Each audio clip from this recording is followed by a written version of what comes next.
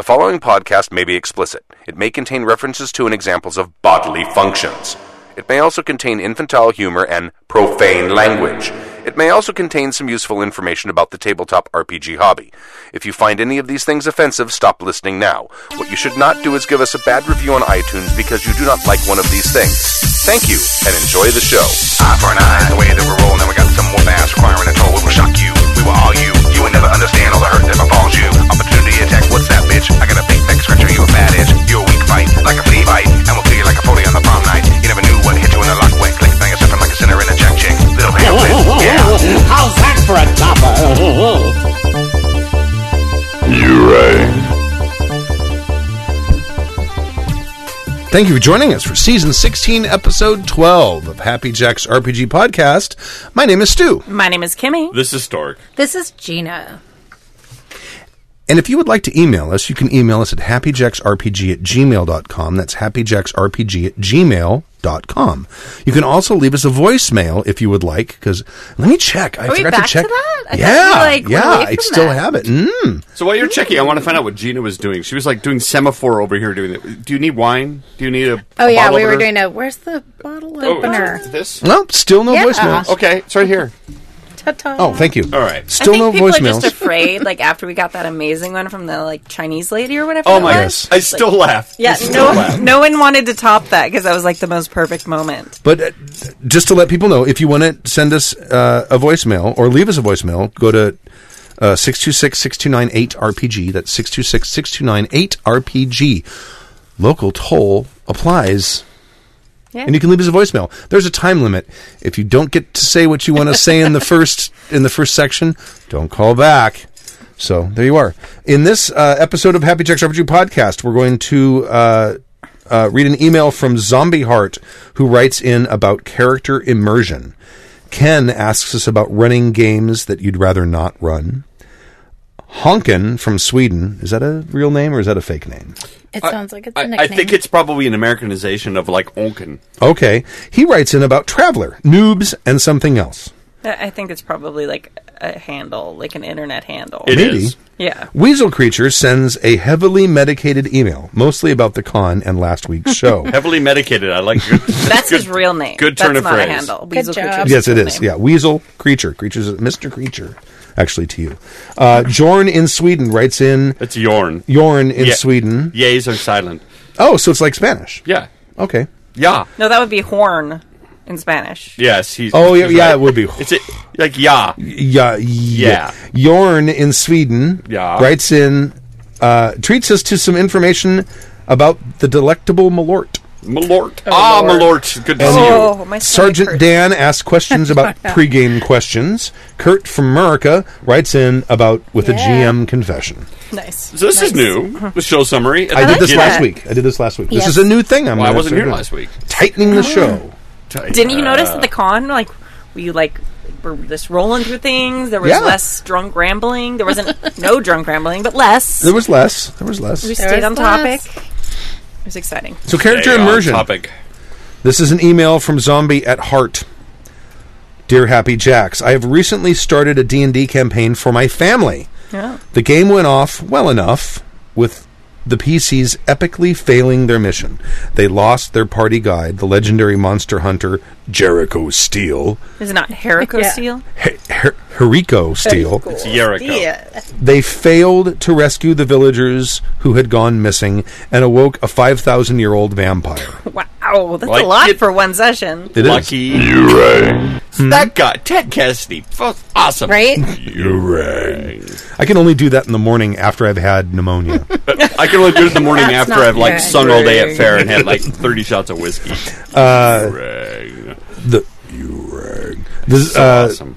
The first session ended with them returning to town with their heads hung in shame and telling the townspeople that they should leave before it's too late. This is all is lost. Awesome. GTFO, we suck, man. Yeah. The largest problem I faced was post-game when my uncle, the bard of the party, told me he didn't feel like a bard the entire game. That's welcome to playing a bard. The other players included a warrior, a monk, and a wizard. The other players enjoyed the game enough But Because they're not playing a bard. But what else could I do to make my players feel more like their particular classes? I have been interested in FFG's Star Wars RPG. However, my main gaming group and I cannot decide on which version to play. Play them all. Yeah. Collect them all. You can mix and match Edge of Empire, Age of Rebellion, or Force and Destiny. How did you decide on which one to pick up? Has the game held up well enough to your expectations, and has it piqued your interest in to pick up the other versions of the game? Thank you for an awesome show, and hope to see the entire Happy Jacks crew at Ren Fair this season. Huzzah! Yay! We're 2 weeks away from build, Oh, God. which means God. we're about a month away from So this is kind of like Open our last weekend. free weekend coming up. next weekend is our last free weekend. Then we're going to go on short shows. Try to do 60-minute shows. So 8:30, out by 9:30, boom. Go to bed, wake up, go to fair. That's Yeah. the plan. We should like Okay. take That's a good our idea. portable recording device to fair. We can. And drink and record drunken at fair. We When should- are we going to do that? Why Between have like Yeah. because we between I don't know your about shows you. and our shows, there's like 20 minutes. I don't know about you. No, that's just me. Like, I don't have to do shows Oh, now. that's so right. I could just pull in people Oh, I forgot and do about that. fucking like Yeah. shows all day and just like, Well, you now could be a roving reporter. that's what I'll do. Yeah. Amazing. Zombie at Heart, P.S. The angry GM made me want to punch babies. Aww. Then his job fun. is done. He's That's like a exactly rabble right. rouser. He's like, He is. Well, he's there is no middle ground. with No, the No. angry GM. none. I gave a trigger warning. Yeah. yeah. You Because could have that's not apparently listened. what we have to do these days. Trigger warnings are now a thing. Well, for angry, yeah. And it actually wasn't Fair. a trigger warning. It was like No. a pharmaceutical warning. Yeah. And if you listen live to GM the make Hell's show, you heard him like be nice after we right, stopped right at the recording, very which end. we're not supposed to tell And then you when he about. realized it was on, he's like, "What? Oh, What? oh!" And Damn it! They heard me Yeah. being a nice person. Shit. So, how can you encourage immersion in a character when the system doesn't encourage it? Because I'll tell you, we just finished a D&D campaign, and we had a player who was playing a bard. Mm-hmm. Not a bad role player. No. I even gave his character an item. I gave him a nickel harpa. Yeah, you know, it was an actual play, and everybody knows who you're talking about. You don't need to talk about them like Well, no, mystery. that's not true. Not everyone. Okay. Only about 40% of the people listen to that. Oh. If the download numbers are correct. Because we get about 1,200 people per episode listen to the actual plays. Mm-hmm. And we get about between like 26 to 3,000 listening to the podcast. Nice. Well, if you're not listening to the actual plays, you should. If you have a lot of spare time and you It like is. listening to other It people. is a lot of It's time. a big time. I have not caught up with the Yeah. Ultimate games. I just don't have that kind of time. But anyway, Vampire game's better. it is... Even with the argument phase we had like last. Love the vampire game so much. Do you really? I love I the thought you vampire were so mad at me at the end of that. No, last game. I was worried you were mad at me. No. See, that's awesome! Yeah, I was like, Stu, I think Stu actually mad. He's like, no, he's just in character. No, because yeah. Well, and okay, little summary. Yeah. Summary. You guys all made Spoilers, like because this really hasn't rich. come out for weeks. You guys Oh, made yeah. like really rich, effective characters, and I have Yours is no, awesome. I have no skill set that I can awesome. do anything with. awesome. It's I'm great. trying to shoehorn It works. a gangrel into this total. It's perfect. I'm waiting for my character to It's die so so I can fun. re-roll and make a venture, Aww. so I can do something. Aw. Anyway, Okay. Anyway, back to this question particularly. So- So it's specifically focusing on class. It sounds Well, like. the thing is, if you listen to the actual play, you would not know that Bruce's character is a bard, that his character bases his stuff on music. You would have no clue of that. He's just another spellcaster. he did that in your He's he did that in your 4E game too. He's He was well, also no, he, playing a bard in that. no, he was playing a was a thief. thief. He was a thief who said he was a bard. Oh, Yeah, oh, he had me fooled. he was a rogue. His character was a Yeah. rogue. Yeah, he totally was a liar. But Interesting. I think I have to step back from that because the fact that I played with him and I knew he was a bard, I think affected how I observed. there was nothing bardic about it. Now, part of that is on the player. Absolutely. Sure. Because it's D&D. It's not.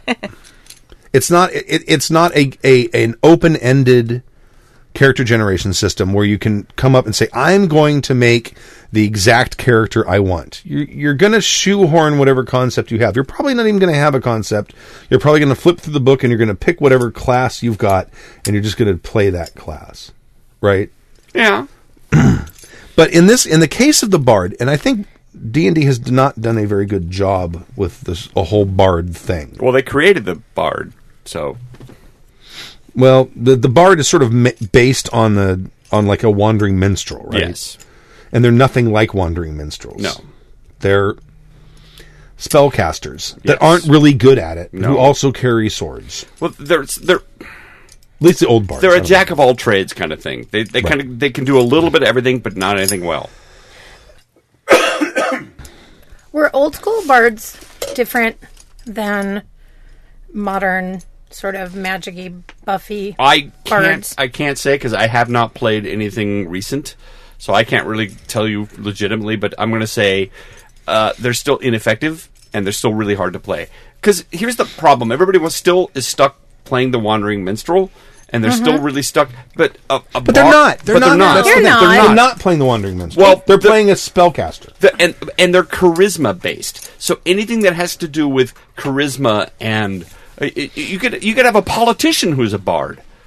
You could have a diplomat who's a bard. You could have an actor. You could have a dancer. Okay, those are the performing arts. You could also Right. have an actual artist or a painter who are all bards because they're charisma based, not wisdom or intelligence based. But how many people actually say, "Oh, my character's charisma based, so I'm going to take the time to come up with a way that my spells and my powers come from my character's personal charisma"? Nobody. No Bill. one. No one does that. No. I mean, there might be someone out there who does.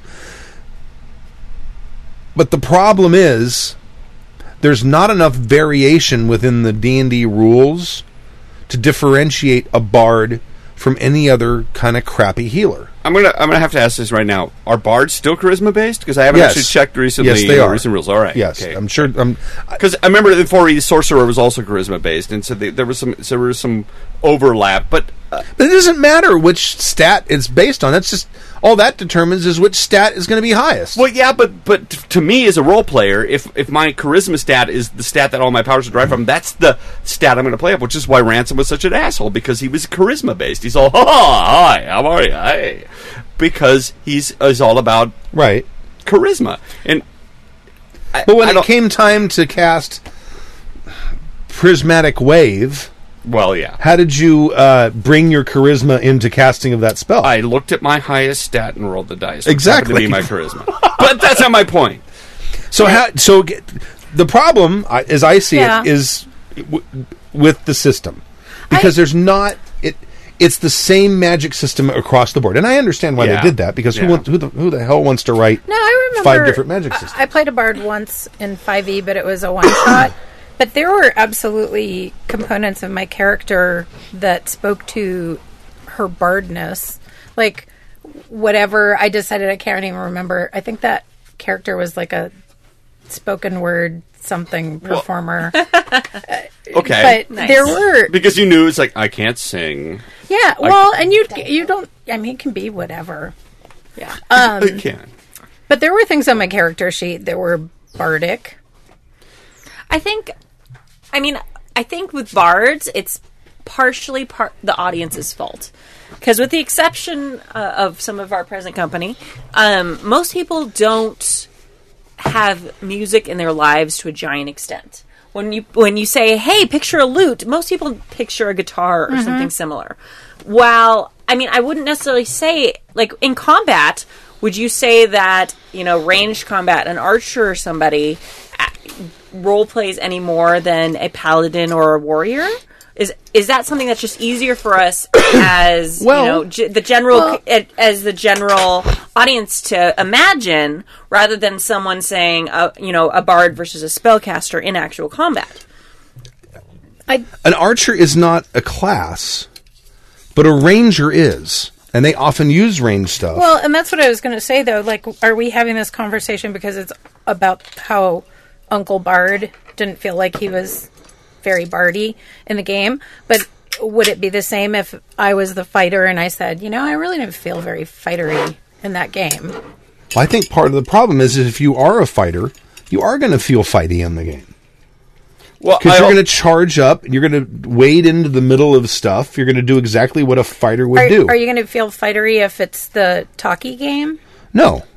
See, Well- she brings up a very good point, Yeah. which is a fighter's role is very clearly defined. You know exactly what you're going to do when you pick a fighter, as well as a cleric. You know exactly what you're going to do. When you pick a bard, it's a little muzzy. You're not quite sure where you're going to fill. And then when you do your roll right, you're not even sure if you did it right. You're like, well, I'm buffing everybody. I'm going to stand back here. Right. I mean, the effort.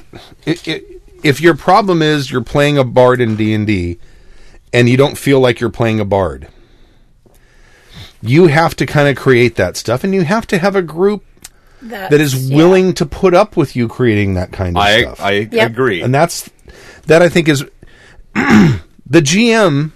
There are things the GM can do to make the player feel more like a bard. For instance, okay, you walk into a tavern. Oh, a bunch of people see you walk into the tavern with a fiddle Right. strapped across your back, and everyone's like, oh. And they're like looking at you, waiting to see what you're going to do. You Because there's entertainment here You now. could do what you did recently in a game, which is you had a character do 5 minutes of stand-up. Right, yeah. You said, I want you to show up with 5 minutes of stand-up. So if you want to make your character feel more like a bard, it's like, all right, you walk into a tavern, come up with a song. It doesn't need to be a whole song. I just want the opening couple of lines. I'll give you 5 or 10 minutes to write it out. Or, if you really want to encourage them, tell the player playing the bard, I'm going to give you an extra 50 XP a game if you will write a chronicle in character of what happened in the last session. Mm-hmm. Yeah, and I think that is a big part of it. I think, especially D&T games, they tend to be very combat-centric. And combat's not exactly a bard's forte. Like, there's a reason they left a bard class out of WoW. Like they're not something you can go into a dungeon and raid with and feel super bardy.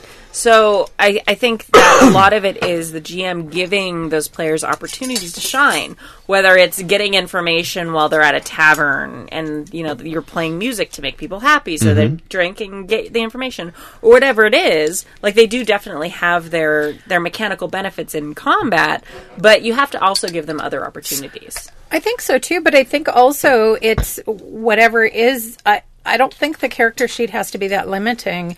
Whatever's on that character sheet, whether it's a feat or a move or whatever it is, what does that look like?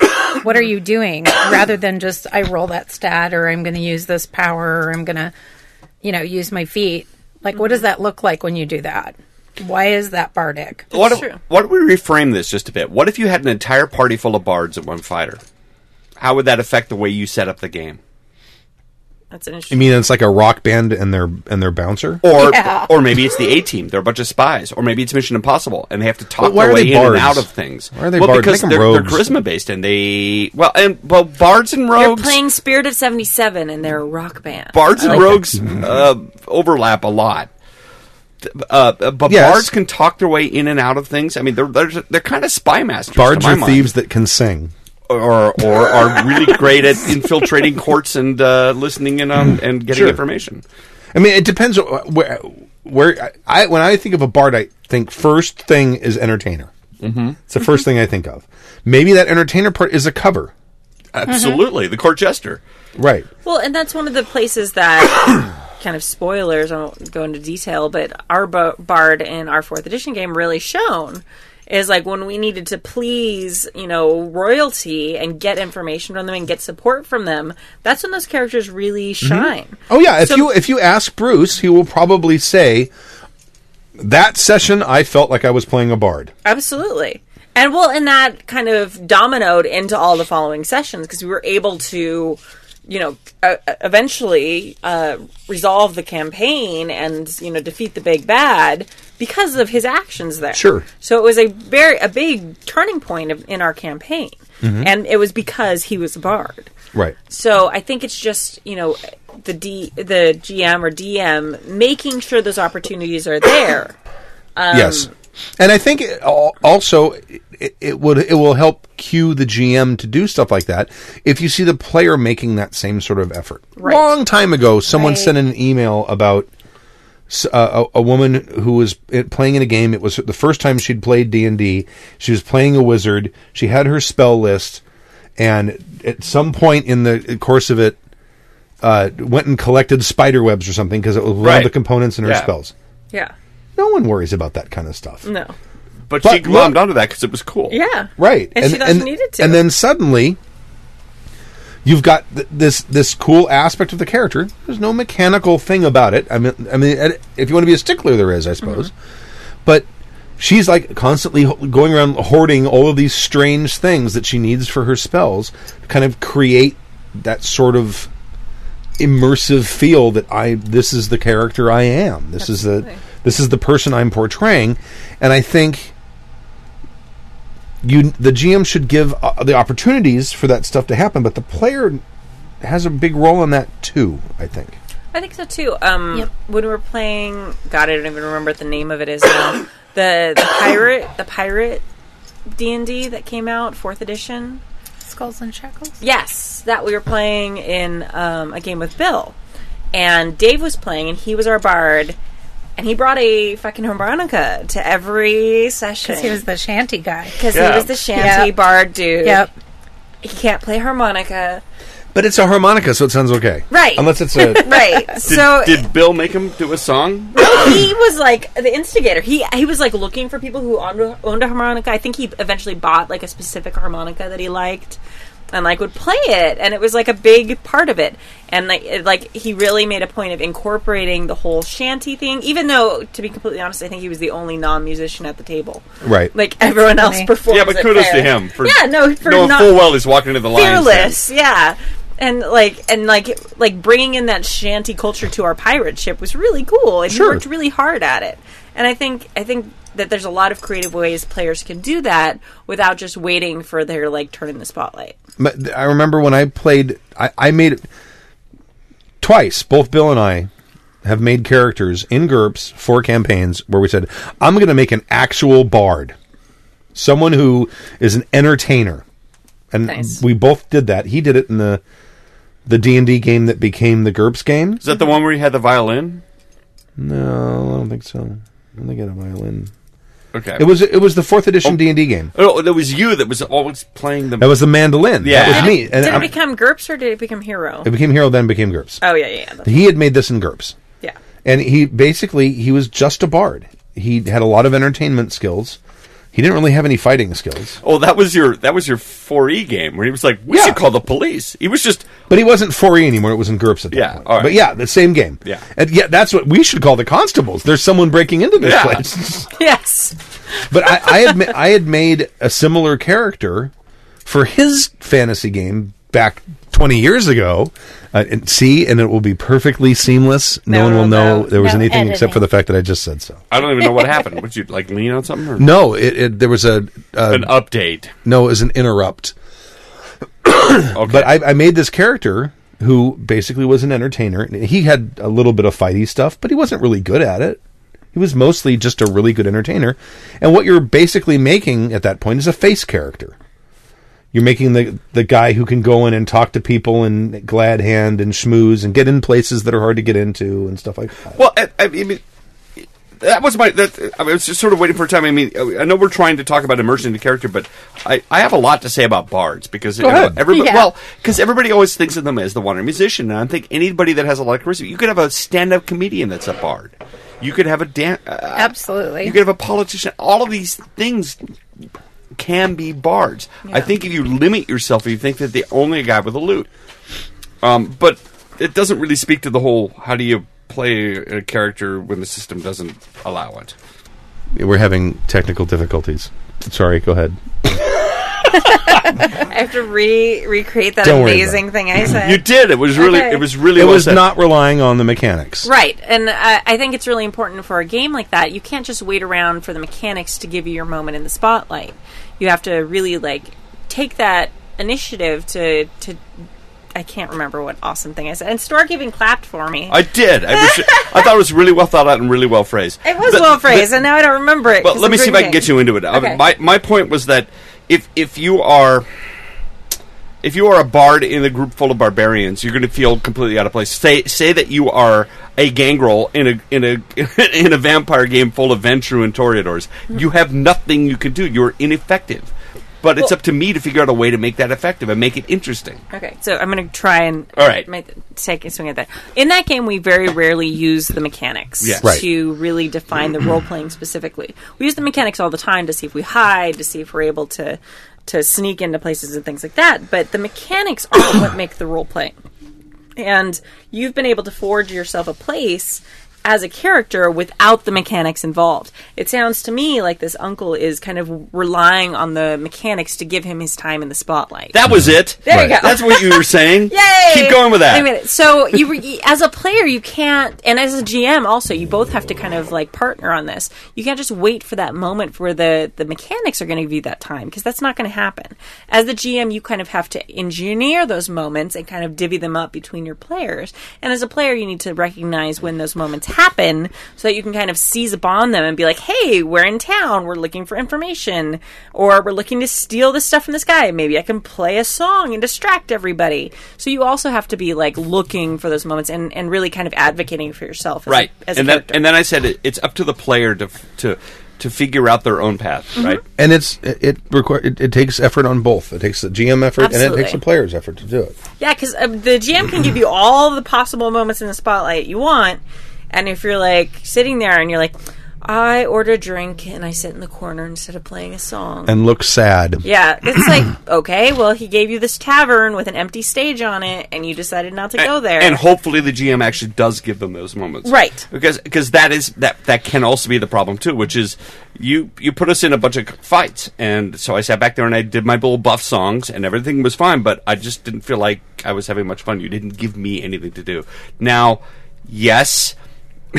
You can't focus on every player, every game, but a bard is a complicated character. They have a very complicated role. It's not just I hit things, I kill them, I take their stuff. There's a much more nuanced character there. So Hopefully it may that's take not a while what to any grow of the into it. characters do. Even Well- your fighting characters. But you never know. You never know. So I think there's a couple of things going on. I think the uncle needs to figure out what his bard is and what he's going to do with it. And as the GM, you need to allow that bard to have some moments, set up some moments, and the uncle actually needs to seize the day. Carpe bard. Carpe Bardem. Yes, carpe Definitely. bardem. Bards are hard. Bards are not easy to I don't play. think so. Well, But you've depends. also Maybe for spent D&D the last players. X number of years performing music at the Renaissance Fair. Yeah. So you have a little bit of an edge there that most people don't have. Most people's idea of music is like Justin Bieber. And But yeah, that's fine. Whatever. I mean, the point of the character is he's some sort of an entertainer and maybe also a spy. yeah, but most people How don't- hard of a concept is that? That's really hard for a lot of people. A lot Well, of people it's want to hard- hit. A lot of people want to play Conan. That's most of the people out there. It's hard for people who only want to kill shit and take its stuff. well, There's a lot of role players who aren't like that. I Totally contend there are tons of role players who could play a fantastic bard. Right.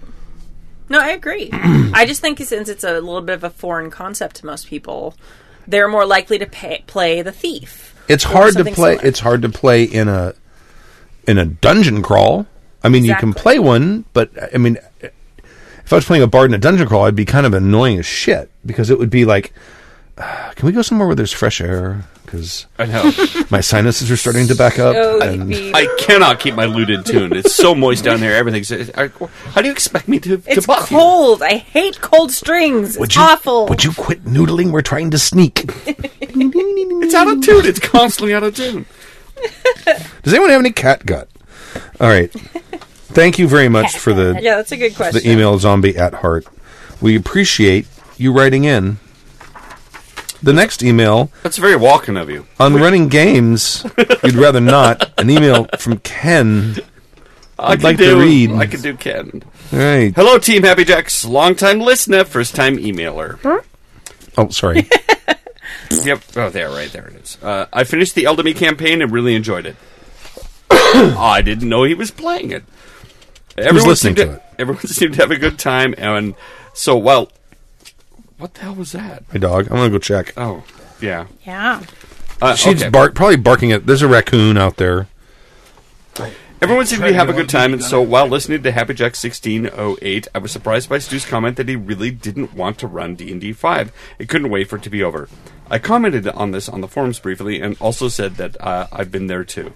I nearly launched into my own story, but thought it might make a better email for the show. Without further ado, I had a player ask to play OG D&D? Old...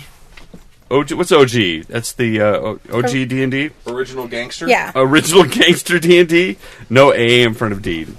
No number at the end. Kids, ask your parents. And while I still have a copy on the shelf, my immediate response was, oh, you want to play fantasy? Well, in GURPS you can, but no. She wanted to play D&D like she heard about, from long ago and far, far away. The request quickly snowballed, and the rest of the players wanted to play too. I was trapped. Soon, I found myself opening the tattered red book. Its large yellow letters claiming TSR, Dungeons & Dragons Fantasy Adventure Game Book, Basic Book. That female wizard and male fighter have been battling that green dragon on the cover since forever. I breezed through the rules. I recall them being more complicated, but then I was 8 the first time I read them. The nostalgia train left the station, though, and soon I had looked up some old character sheets online. Next, I dug up a module and it came in the no longer existing box, Dungeon Module B2, The Keep on the Borderlands. Remember that one? Yes, I do. Yep. I actually kind of remember that one because up to that point I always thought of modules as dungeons. Right. And this was like kind of this. It was like out in the there was a kind of a town. It was a keep. There's stuff, and I'm like, oh wow, you can do this in the open too. You don't have to be in a dungeon. Wow. Yeah. So let me take a moment to note. I've GM'd Old Man Voice back in my day. I was DM'd and we're happy since I was 8, and that was 1981. I played D&D, later ADD, until 1987 when I found GURPS 2E. Yay! Yeah! But it was like falling off a bike. Hallowed be thy name. Oh, wait, I skipped something. Hallowed be thy name. And never looked back. So I have not run a D&D game in over 25 years. But it's like falling off a bike. Yep. My players, on the other hand, came to role-playing much later. So they know GURPS, Gumshoe, Call of Cthulhu primarily. They know nothing, Jon Snow, of the dark times. There was only D&D. Since all my players wanted the authentic, and that was in quotes, experience, I made them all roll up their characters the old way, the hard way.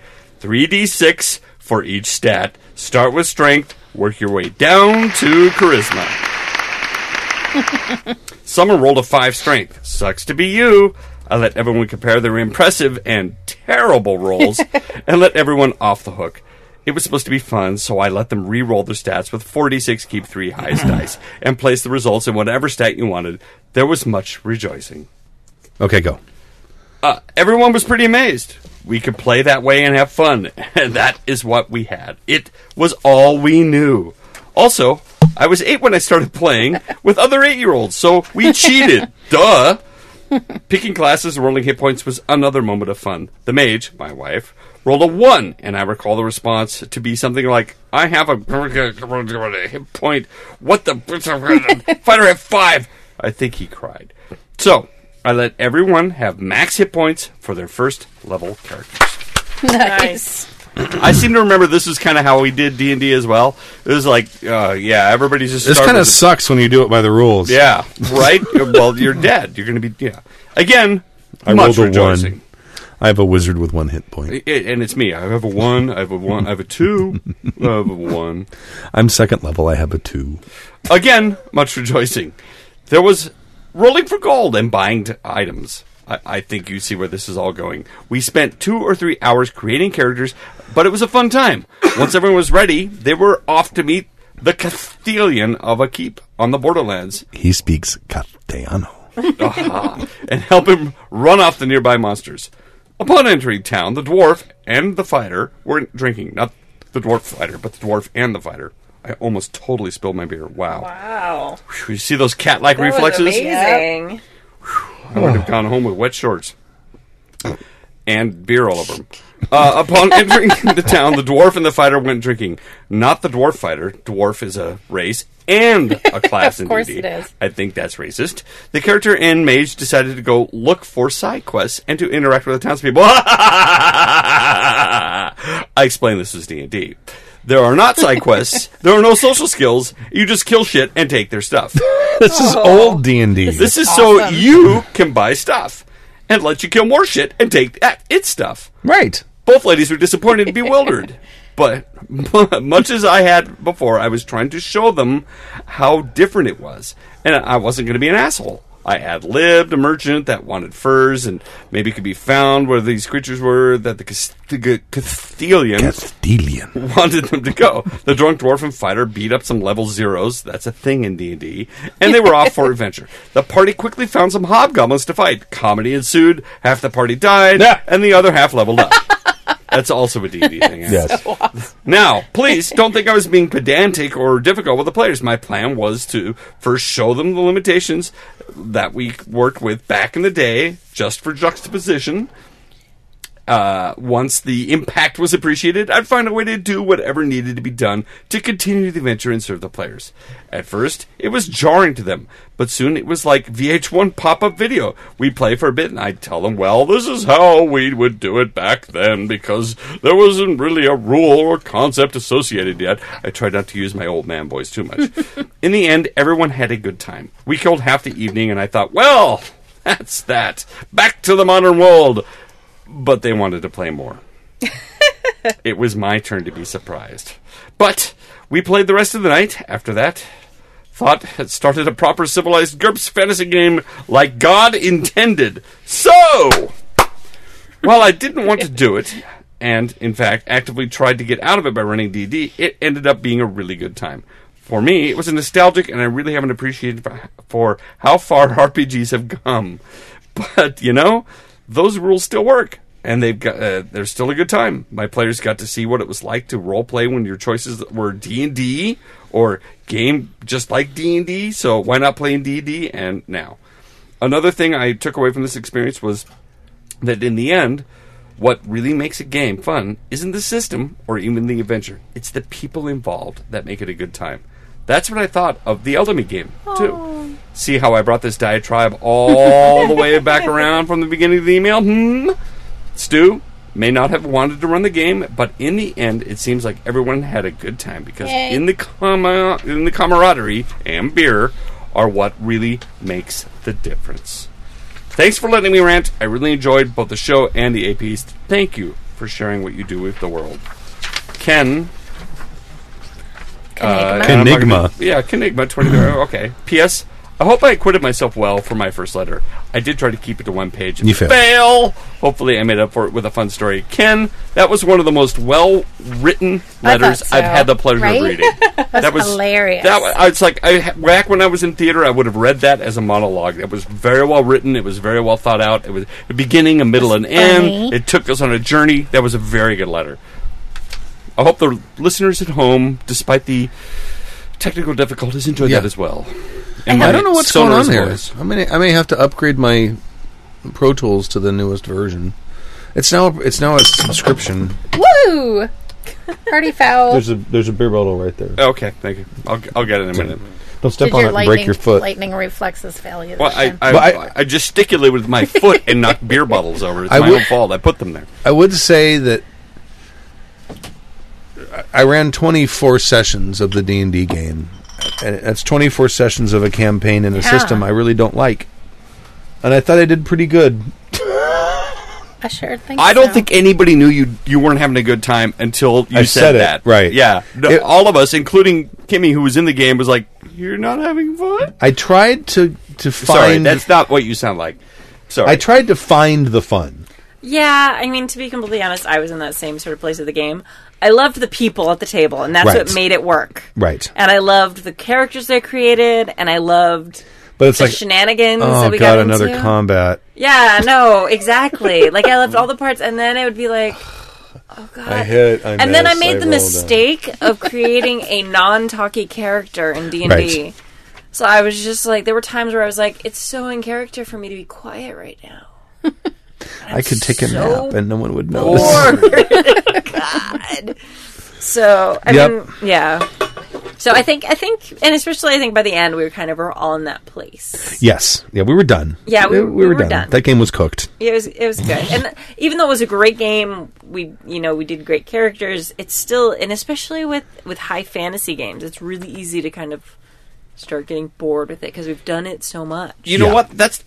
It's okay. This is actually. I feel like I'm in a self-help group. Let's talk this out, guys. This is actually really healthy. It's okay to not like the system you're playing. It's okay to be bored in the game. Kimmy, were you bored?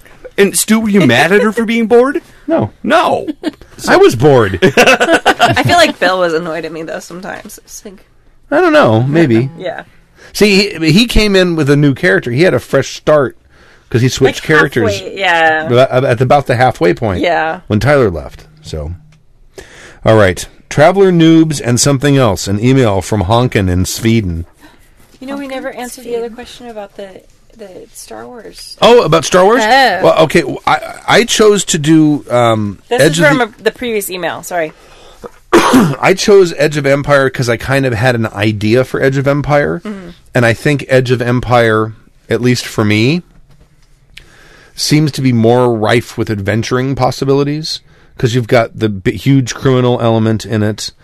Plus you've got the Empire there, and it's sort of on the outskirts. To me, it reminds me very much of the Traveler Spinward Marches setting, which is, it's just on the very outer edge of the Imperium. You're not in where, the 10,000-year-old civilization is chugging along like a well-oiled machine. You're out on the fringes, on the frontiers, where there's other nations as well that are out there sort of vying for planets and influence and stuff. And the farther you are away from the central government, the less the central government has their thumb on your business. So you get the chance to play a character who kind of lives outside the law. And I don't think you have that you certainly could, but I don't think you get that in Force and Destiny and in Age of Rebellion. Age of Rebellion is more of like a military game, really. Mm-hmm. Well, to be clear, all three of these are the same game mechanics. Yeah, because you guys are talking about them like they're separate games. Well, they are, because they basically kind of follow the movies. Okay. The first one is A New Hope. The second one is The Empire Strikes Back, and the third one is Return of the Jedi.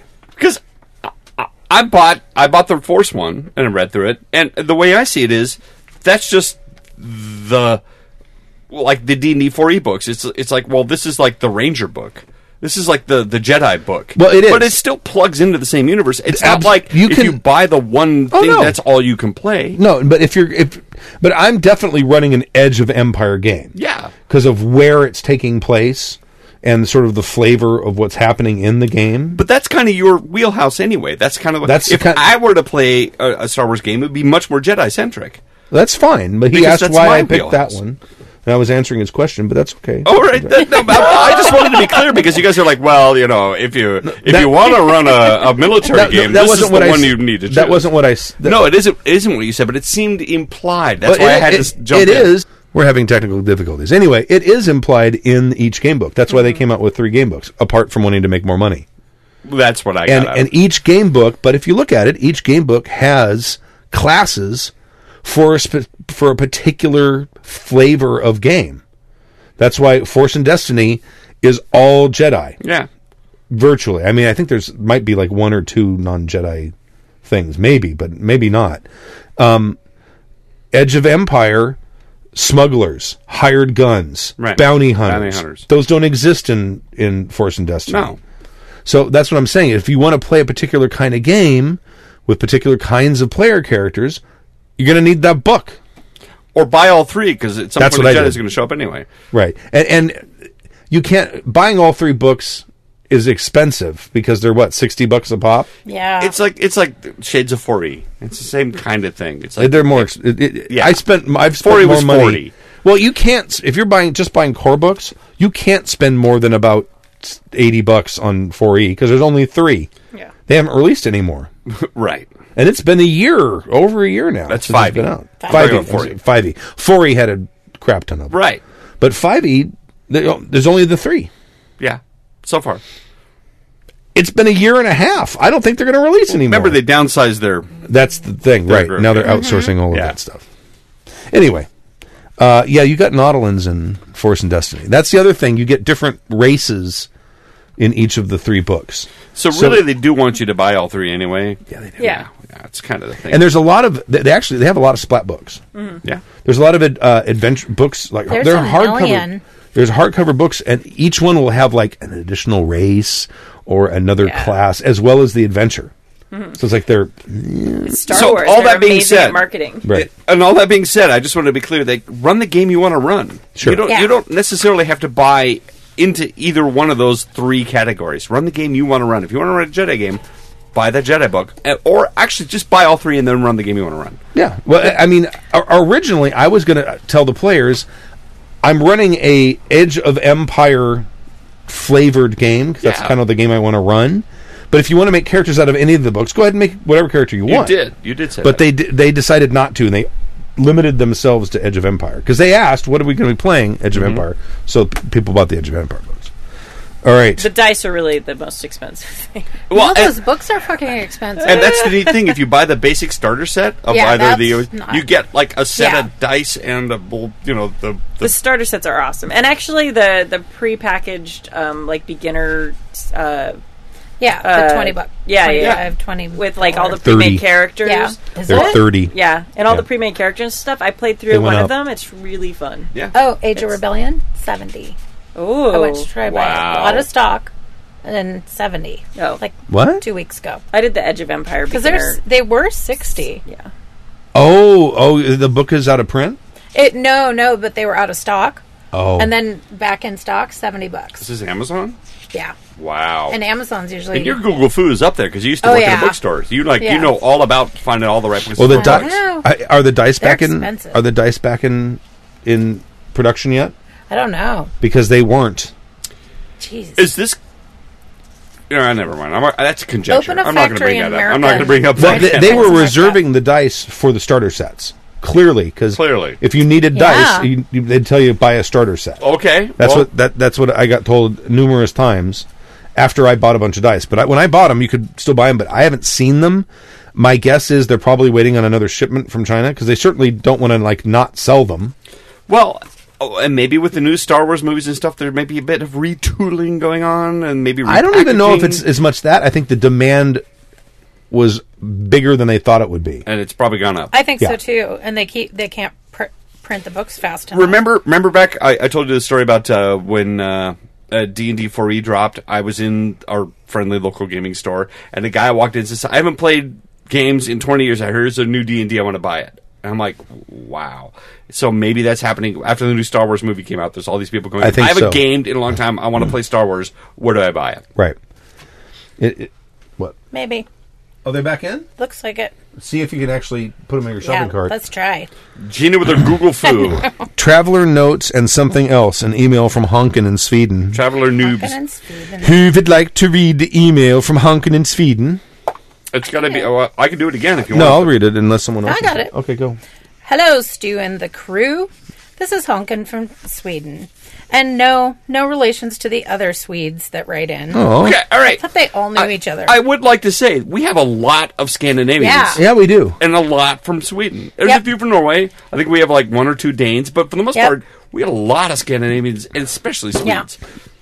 That's 'cause Just saying. You got the sexy It's me. going on. Yeah, I'm Sorry. Swedish. Yeah, all right, whatever. But my point is, it's odd. I think it's interesting. Oh, in fact, he asked Yep. that just now. He says, I hear you ask what it is with you and the Swedes, or Swedes. Well, I think it is because we live inside most of our lives. Mostly the cold and the polar bears. Well, maybe not the polar bears. When I was a wee little kid, we used to fool other kids that we had polar bears on the streets up here. Anyway, I digress. Depending on parts of Sweden, yeah. That is the one animal that terrifies my daughter more than any other animal. Polar bears? What? Polar bears. Why? We went to SeaWorld and they have that polar bear exhibit. Mm-hmm. She's like clutching my leg. Says, I don't want to go anywhere near them. She thought they were going to break through the glass. Well, you remember what They're happened, right? When she was ginormous. super little? No. Well, SeaWorld has that. So I didn't go that trip. Oh, yeah. There were these fake polar bear caves that the kids can crawl through, and she didn't realize that there was a recorded polar bear roar. So she crawls to these caves, and she ends up right next to the speaker, and then this super loud polar bear roar, like, lets loose. And she must have been, like, 5 or something. Like, she was little. Zachary was, like, 2, I think. He was still a toddler. And she just was terrified. She comes ripping out of these fake caves. Dad's like, laughing. Sobbing. This is years of therapy for your daughter, and you're laughing. Well, she's probably repressed it. Don't worry. Yeah. Right. And she's like grabbing me, sobbing, thinking something's after her, and it's just like, oh my god, it was traumatic. And so we moved on to the beluga whales, and we sang "Baby Beluga," and she got over it. But apparently not. Apparently not. She's Yeah. now like, Oh, no. having PTS at the She has That's polar bear amazing. PTSD. Wow. Oh, She probably MNOP. doesn't even remember that. They are ginormous. They are big. They're huge. Yeah. Oh, yeah. It was just Yeah. a big lump while we were sleeping. They never moved while we were there. Oh no, they were like swimming around when we were yeah? there. Oh, that's cool. They were like swimming up to the water, and Ooh. she's like, they're going to break through the glass. And growl. Sorry, I'm not. okay. We digress. She's gonna hear this and be like, "I hate you." New therapy session. I have listened to your thing for a couple of years, mostly while sitting and operating my crane. Awesome. Euphemism. no, I don't think so. No, I know that's pretty They're stuck freaking in that cool. little box a long time in the dark because it's Sweden and it's dark That's a lot. awesome. Walking or bicycling. Anyway, enough about my life story. I write because I have 3 questions. Aha. Number 1. Number the first. I have recently started GMing 3 noobs, and to let them get a taste of role-playing, I have introduced them to Star Wars Edge of the Empire, Pathfinder, Shadowrun, and now Mongoose Traveler. Huzzah! Where's that? Right? Where's that applause? Come on! Come on! Oh, sorry. Yay! They loved Mongoose Traveler, by the way, Who and no doesn't? one is happier than me, since I have been a Traveler fan since I bought my first rules. It was classic Traveler, maybe a year or 2 before Mega Traveler came out. Traveler has always been the most favorite game I have ever played. Anyway, they have loved every system this far, and for future systems we will play New World of Darkness, Vampire, and Star Wars Force and Destiny. So now, This is to a, the okay. This is a question. really ambitious group. This guy has Yeah. been through all this. First of all, I give you kudos for attempting to play all these games, learning all these rules, Yep. and then having players that are willing to like. All right, let's try that. Yeah, no, that's so, fantastic. So cool. So now to the question. Is there any RPG you think I should introduce them to? Anything essential I have missed? Oh my God, you're playing everything already. I know. No. Okay, here. Apocalypse World, Dungeon World, Monster Hearts. Yeah, okay, no. I'm thinking GURPS. Oh, okay. Well, you could go that way. GURPS is awesome. And I also think that you should probably try something really funny, like Toon, Oh. or something where people can just let loose and have a ridiculous time. Toon or Tales from the Floating Vagabond. Oh, something yeah. just that allows you to get your wacky on. Maybe when the second edition comes out, don't hold your breath. And then Fiasco. Yeah. We're on the fence about it being a role-playing game, is a- but if you want to see what a bunch of creative people can do when given the opportunity, Fiasco what- brings out some of the most interesting playing. How about Call of Cthulhu? Oh yeah, Oh, yeah. oh yeah. You haven't done any sort of horror in there. Night and their Witches. embargo is lifted. Night 'cause they- Witches. Fate. Night Witches is an apocalypse. Night Witch is so good. That's yeah. Apocalypse World, right? Yeah, I've listed every. Apocalypse World you can think of. Yeah. Well, not all that I could think of. Just the that's the primer. That's the. That's kind of where you are these days. The You're primer. like in Apocalypse World. I like lots of stuff, but I love those games. I'm again attempting to read Apocalypse World. My God, I hate the writing in that. Yeah, I can't fucking stand you're it. doing It's the a fantastic original, game. actual first Apocalypse World, yes. I've been warned off trying to read those. I've been told I should read other versions of them. But I want to. That's the one I want to play. You should play that. Yeah, but can you read Monster Hearts and then play Apocalypse World? No. Well, What would I know? You First off, could. I would never play Monster Hearts. I think But it's you don't have to. But the writing's really? better. no, never. No, what? There's nothing in there that interess me at all. Nothing Okay, whatsoever. that's fair. He's the father of preteen kids. Yeah, Why what would he am I- want to? yeah, right. Yeah. The last thing I want to do is actually play that out. No. Yeah. I agree with you, Stu. I am. It's the last thing I want to do. But I've heard a little bit on podcasts about the Apocalypse World, the sort of the setting, sort of the concept for the idea, and I like it. But I kind of get through Vince Baker's prose somehow to do can it. It's do worse than a high guy accent, isn't it? It's kind of he kind of talks down to you. No. And No. It's written. It's written in the form of someone living in that world would write a game book. See, well, because when I was reading it, I felt like it was talking down to me. I'm like, oh, for fuck's sake. I didn't get that. Really? At all. Well, because I'm reading it like No. I have played role playing games before. No. Well, Why are you writing it like this? Why? that's are not. you? Well, okay. Are you sure you're reading the same book? Because this was all. Maybe not. Maybe not. Maybe not. This is all like. Okay, we actually just had this conversation. Yeah. The New World of Darkness books. Yes. Right. The rules when you're going to do something, read like a technical manual. Yes. Here is the game mechanics. Here's how the game mechanics work. Blah blah blah blah blah. But then there's all that hard to read text in the cursive script. Okay. All the right. fluff stuff. Yeah. So let me but- finish what I'm saying. Okay. All of that stuff, the fluff, is all written in a very stylized language, I mean, right? It's just really great that they Right. put it on a silver background because I'm Well, not going to read it. it's hard to anyway. read, but it's also very stylized writing. Yes. That is how all of Apocalypse World is written, even the fucking rules. That's annoying. Yes. I like it. You know what? But it's not for everyone. It is a barrier to entry. For some people, Sorry, for sure. because It's like a hymen. I tried reading it years ago when I first listened to a podcast that was talking about it, and I'm like, this sounds interesting. I went in and downloaded it, started reading it. I'm like, oh, fuck this. That was long before people started haranguing us about, oh, you gotta play Apocalypse. It's long before then. And it's like, you know what? If the guy had not been so cool on the voice he was using to write, I probably would have. But I blame the. And back when we were 8 and we read High Guy Gaxon because that's all we had. Then we loved it. we read it, and it took us years to decipher it, and we loved it. But we don't have that kind of time anymore. Call of Cthulhu would be good too. I think running a horror game. I think Yeah. if you got new players and want to try all kinds of different Yeah. things, that's definitely something you're not covering. So I also didn't see Savage Worlds in there, but I think everybody should do a superhero game at least once in their life. Wild Talents. remind me before you leave because someone sent me a freebie and it's a superhero game, and I'm going to give it to you. Okay. So you can. Super. Look at it. I love playing superheroes. You know, it's just so freeing to be in the modern world with cell phones, playing a freaking superhero, doing whatever you want. Yep. It is. It's remarkable. You feel suddenly like, oh my god, I've been crawling around in the Dark Ages in dungeons for so long. This is so much fun. Everybody should do a superhero game.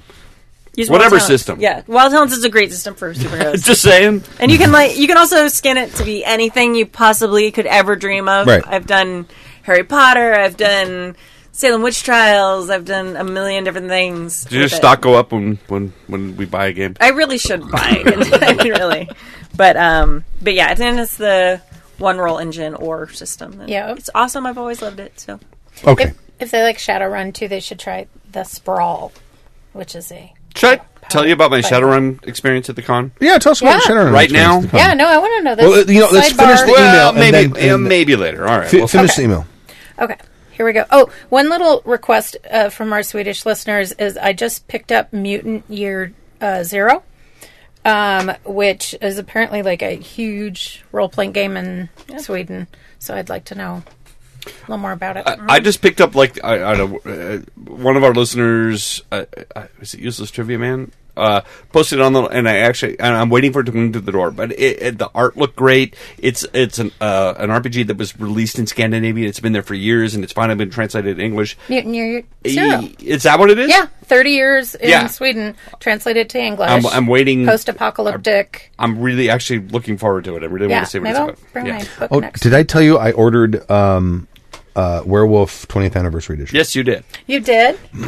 Nice. Yes. Cool. I'm a little feared because that means Kimmy, we're fucked. I just want other things to throw at you. Yeah, right? Like, we're not confused enough. We're not ineffectual enough. Let's throw some werewolves into it. All you guys got to do is do something. That's all you have to do, and you're not.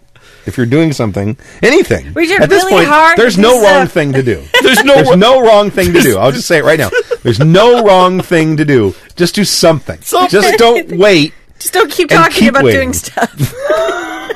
Do anything, and I promise you, it will be the right thing.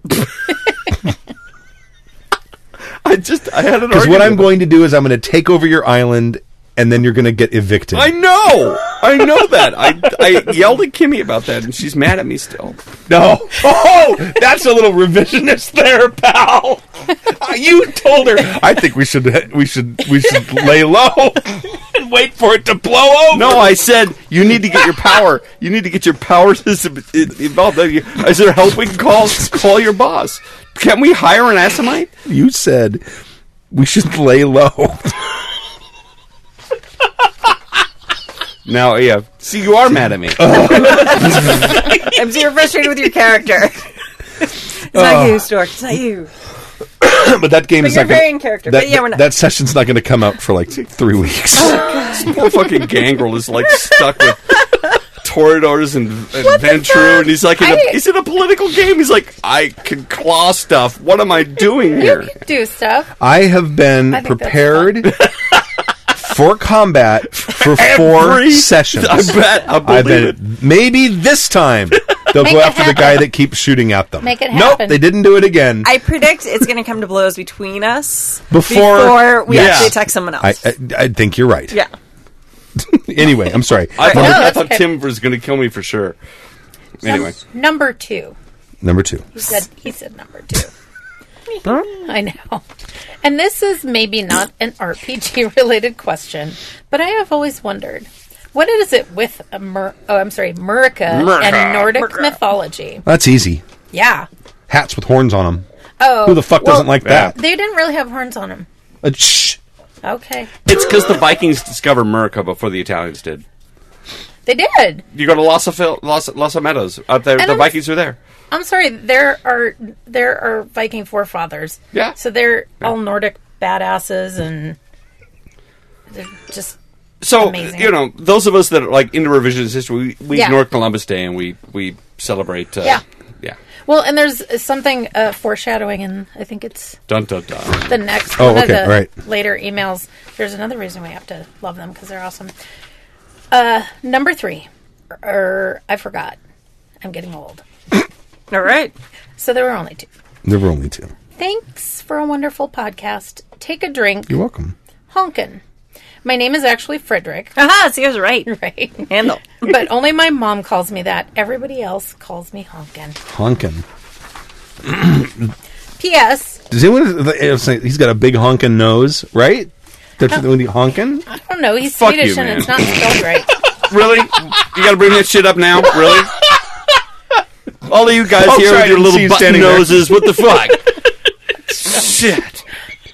Honkin', I'm with you, man. I Honkin'. feel. I hear never ya. really got the big nose jokes about you, frankly. Well, it's because you got a little cute button nose. Look at all these little button nose. Oh, I don't have I a don't- button nose. fuck all y'all. Damn it. If they said, "Ooh, Stark, you got such Isn't long button nose mean hair," it's like upturned I get that. and I it's like get. funky? Isn't that Oh, bad? those little. Like a button nose isn't that bad because you can see the 2 holes. No, the and button it's like- noses. You can see all the way to the brain. Yeah. I don't want a button nose. Hey, P.S. Hail to the king, baby. And then D.S. I don't know what that is. Don't know. Don't know. Someone look it up. D.S. Some amazing Viking thing. A Yo. doped email Yeah, from right? Weasel Creature. Oh, God. Okay. You should read this with one side of your face paralyzed. What? Why? Why would? Dante to Shu and the Brew Crew. Weasel Creature here. I am writing this as apparently American emails are dropping off. Truth. And you're getting fancy now. Buy some fucking stemless wine glasses for your APs. You don't have to do that anymore. Sorry. That's actually a good point, considering the wine spillage. We did.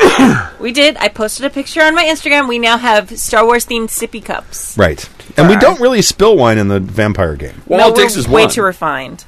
We don't. We don't No. knock shit over in the No. vampire game. I do. I don't think you have. I've knocked a couple of beers over, Okay. but it's beer. But yeah, but that's just like a little psh. And it's in character. So, There was one set. Was it the first or second Star Wars game? Yeah, that's Of the 5 my people at the God. table, 4 spilled. that was the big wine. Yeah, that was like the I don't wine think I fiasco. spilled. of Mine was 2016. empty when it fell over. It didn't break. No, you spilled a little something somewhere. Did I? Yeah, everyone spilled a little something. Eh. All right. Books got Star Wars Yeah. books got stained. Yeah, I mean, yeah. Oh, yeah. There's character sheets out there. So look, he had to like clear off the table. yeah. I'm washing the tablecloth. Yeah. and it's not from the vampire game. I No, know that. it's not. And people wonder why I keep my character sheets in a binder. They're like, it's so Right. hard. It's like, no, it's protected. It's safe. It's secret. Keep I it play safe. with drunks. Are you kidding me? Yeah. This is the only way to keep it safe. You're like, I didn't fucking laminate this shit. Come on. Right. All right. Warning, I am writing this as I listen to 1611, and I'm a little loopy on Dilaudid, which is, Whoa. I guess, a prescription medication. I want or to look it something. up. Yeah, As I that's recover from a shit. spinal fusion. Bored out of my mind. Also, typing with my offhand thumb, since my pulse ox is the only good one. So let's see what autocorrect does. Drink for me. Happy Jacks would like to say that please do not send us more emails while you are highly Undilaudid. medicated. Or please do. Also, the brand Exligo and Paladone. They have all these D&D names. Paladone. I mean, that's... Oh my god, we need to totally do a con game where everybody is a different type of medication and they're all like massive pain. Like I'm Vicodin. Xanax. I'm Paladone. Can cause Dilaudid. life-threatening respiratory distress when taken in high dosage or combined with other substances. No, Weasel Creature seems Also pretty has good a at talking high about risk of dependency. Yikes. It's a narcotic. yeah. Dun dun dun. That It's explains a lot an about- opioid. Oh. There you go. Well, we saw Weasel Creature at the con. Sweets. That was before his Before his- thing. oh, okay. Yes, I was going to say, so he survived. Maybe not. No, we don't know. he did. Okay. So PBTA is going mainstream-ish. Does that mean that the proponents of the show are hipsters? I totally liked PBTA before it was cool and need to be tackled off their Vespas. Yeah, because we're hipsters and we're already Vespas. Right. Yeah. And now the Powered by Apocalypse. Like I said at the con, this Happy Jacks is brought to you by Powered by the Apocalypse. And Gina, come on, you're not helping because you just rattled off like 30. I know. No, that's But like they're 5. excellent games. All right. It was like 5. Yeah. Moment of truth. Con game, I'm guessing. Cobb Gabe. Yeah, no. This is me reading like I'm reading my Okay, kindergartner's writing. I Okay. think and I'm you should translating. do that. Yeah. Yeah. I know Stu prefers small parties, but yeah, 6 sounded like it would definitely be better since there's some direct conflict between the players. So 3 each would be better. I'm looking forward to playing one of these. Oh, this email is before that. He Right did. before the con, yeah. Bill's Grim Game. The girl who played Alicia was great. Oh no, so now he's high and he's moving back and forth between pre-con time-shifting. and post-con. The girl who played Alicia was great. My wife put it perfectly. She was like Luna Lovegood playing Alicia the Dreamer. We had a great time. I was also happy to get 2 days 2 days. worked into the game. Good job. I give a time constraint for the start of the tourney. One of my favorite moments ever is when Kimmy was playing Dave's Offspring. She walks in going, "Good news!" Good and I think I laughed for 20 minutes. Oh, that's right. No, he didn't play it. He didn't play in the Moment of Truth game. He played in Edge of Empire. Oh, okay. So he was hoping Yeah. maybe, or Next he's time. high. I think he's high. But anyway, I had a blast in Stu's and Kimmy's Edge of the Empire game. I forgot to do something that really adds to the game, doing narrative for the advantage bonus. We were all just adding blue die to friends or black to baddies without talking about what actually happened. Even with the triumphs, it was super extra PC fail. Oh well, next time. And you know what? That's probably a really good note for anybody playing that game system, is to remember to try to roleplay these things out.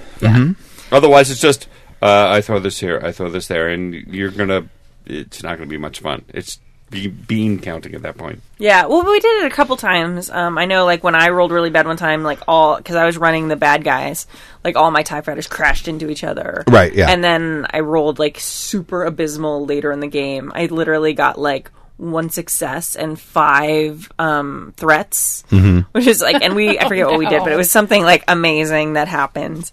The bad guy shot his friend. Right. That's what it was. So he totally got the shot, but then he killed his friend too. So there were some moments. I think it's hard to do that in a con game, but I think that's a great note to kind of. I try to do it in the campaign. I feel like we do it a lot more in the campaign. Yeah.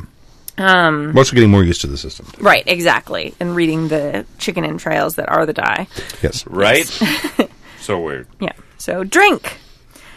Pacing email. If you're going to have a mission needing to take place immediately, don't have the fucking special meeting take place in a week. Turns out that's what the host said too. Now, put another shrimp on the Barbie. That was in reference to what happened in the last episode. Oh, okay, excellent. Kickstarter is now the new social skills. AC versus Soak. Crunch topic. Kickstarter is the new yeah. AC versus Soak topic. Yeah, all right. A little bit. I get it. Yeah. He's all right. He's so dead high. horse, beaten, note taken, thank you. Question. Stu, did you did some retracting, nice autocorrect, retroactive XP awards in Eldamy a few sessions ago. It sounded like you gave XP for combat, which just leads to a combat-heavy game. Except in your groups, as the players don't really give a shit about that. I didn't know if 5e had an official rule for this, but PCs should get XP for defending / bypassing an encounter, however they do it. Oh, you snuck past the ogre guards without them seeing full XP. Oh, you tanked a general of the Pasha out of combat and made a deal with him, full XP, etc. Drink. Oh yeah. Do you want to answer that question before I go on? Or? Yeah. Why on earth would I want to level the players up by giving them more XP when all it's going to do is make the combat longer? Go ahead. Or does it slow down their non-combat interactions, though? But the few times we do have combat, guess what happens? Yeah. I don't think we actually cared either. No. We weren't super worried. No one ever asked me for XP. Yeah. In the D&D game, No. except a few times. Yeah. The Star Wars game would get asked all the time. Because they're super excited about the talent trees. They want to they want to climb their way up the trees. Ability, and you have like super choice. You can be like, I want to do this, or I want to do this. It's not like D&D where it's like you automatically have this. Congratulations. This is all you get. Keep murdering things until you get to this next level. Sorry. All right. Anyway. Oh, yes. I said this was a question. Why don't you fucking do that? D&D is your favorite system. Totally. He's so high. I'm sorry. Yeah, he is. Brian, a.k.a. Weasel Creature. P.S. I had a cervical fusion. What did they fuse my cervix to? Oh, no. He's just now realizing this. Yes. Oh, no. Yes, that was a fucking joke. I know I know that for males, just because they fuse it closed for birth control. No, I can take all the cocks. No, you only have to worry if they fuse your cocks. Yes. For the host that tried that flask of water I handed out, it was Jameson, aged for 1 month in my 1-liter cask, which previously had a bottle of red wine aged in it. Before that, another batch of whiskey. I hope you liked it. PPPPS. Sleeping noises. You know what? Thank you, I'm going to revise my earlier statement, which is, if you are on some sort of medication, please write us more emails. If you're on Right? an opioid, Yes. I think specifically, Amazing. send them in. A lot of fun. Not that we encourage you to take opioids No. if you don't need No, them. we're not responsible for your abuse of opioids No. to please us on this podcast. I heard you enjoyed Malort from Jorn in Sweden. yet another Right? Swedish listener. Hey again, Jackers. Sorry for writing you again so soon, but I thought I'd explain why we drink a Malort schnapps that you had at a recent con. Yeah, good question. We Swedes are full of hate, and we like things that taste like hate. No, I'm sorry, that's not what he wrote. No. We Swedes have a long tradition of producing harshly flavored alcohol.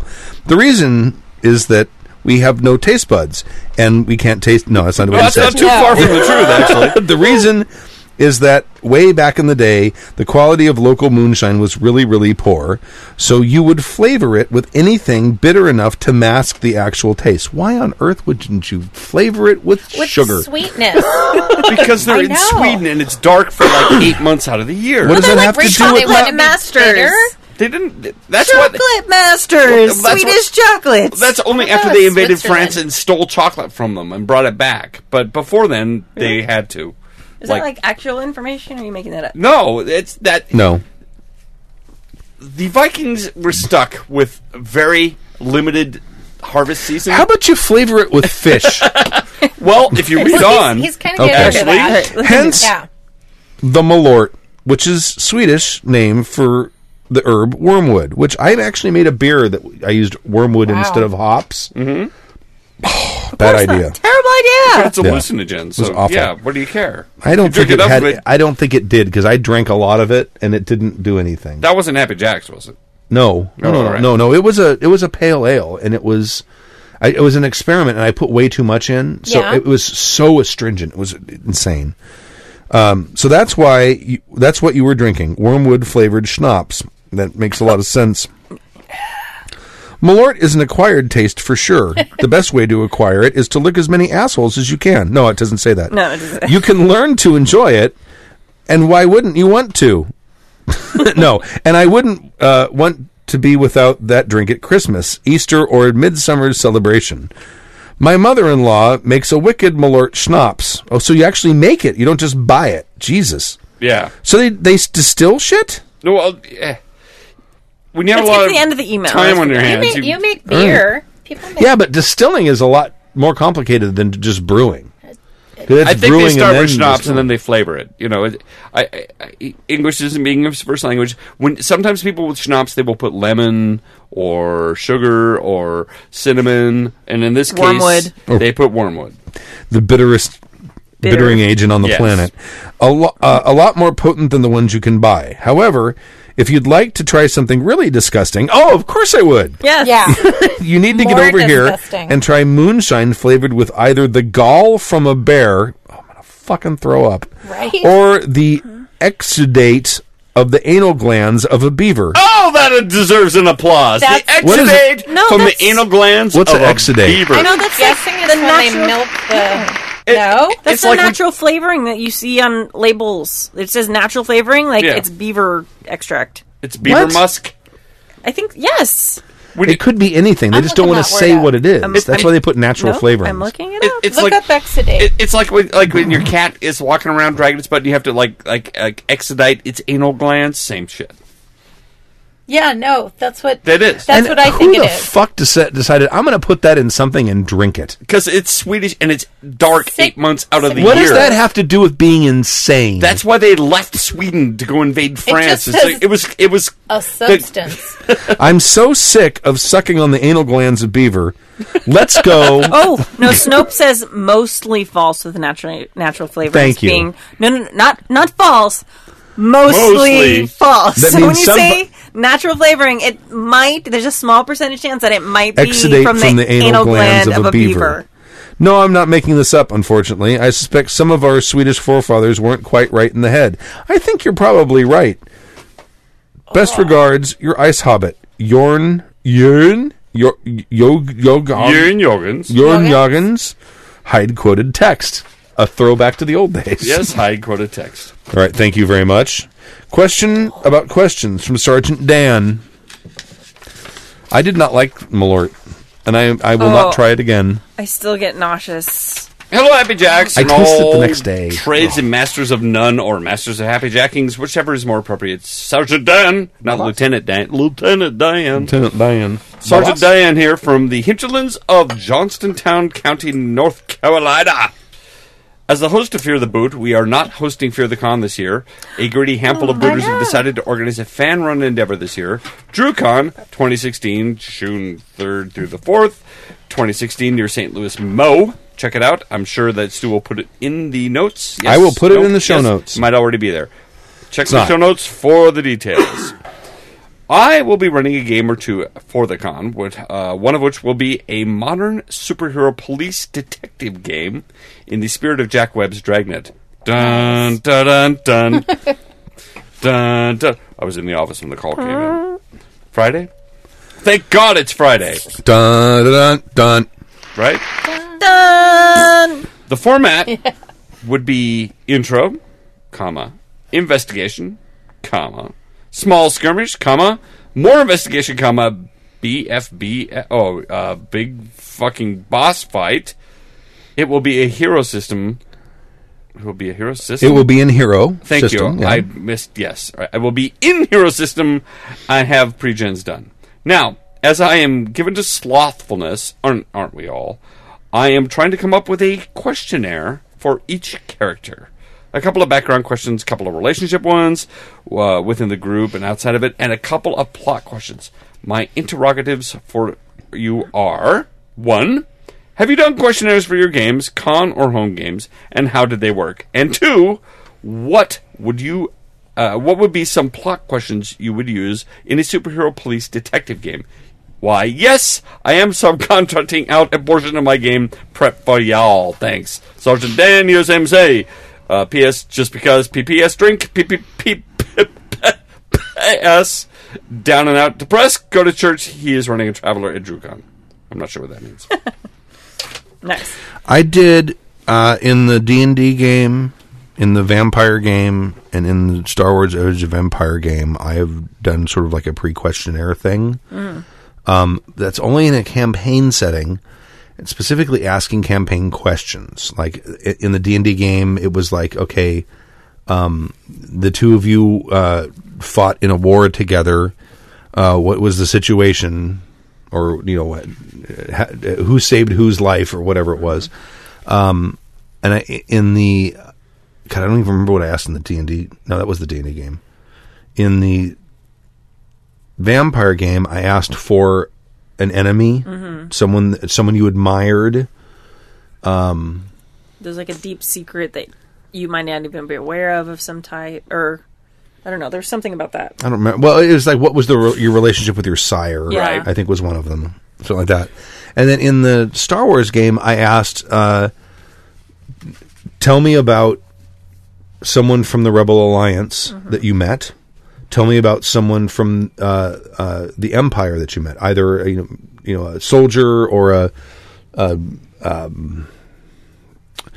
a bureaucrat or whatever. I asked who was the most dangerous person you've met. I also asked what your relationship is with Suntha the Hutt, who's the starting patron of the thing. Yeah. And I think that was it. And most of that information I have then taken and sort of integrated it into the game.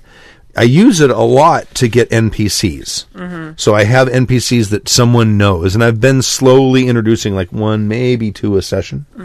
And there will be more of those later on.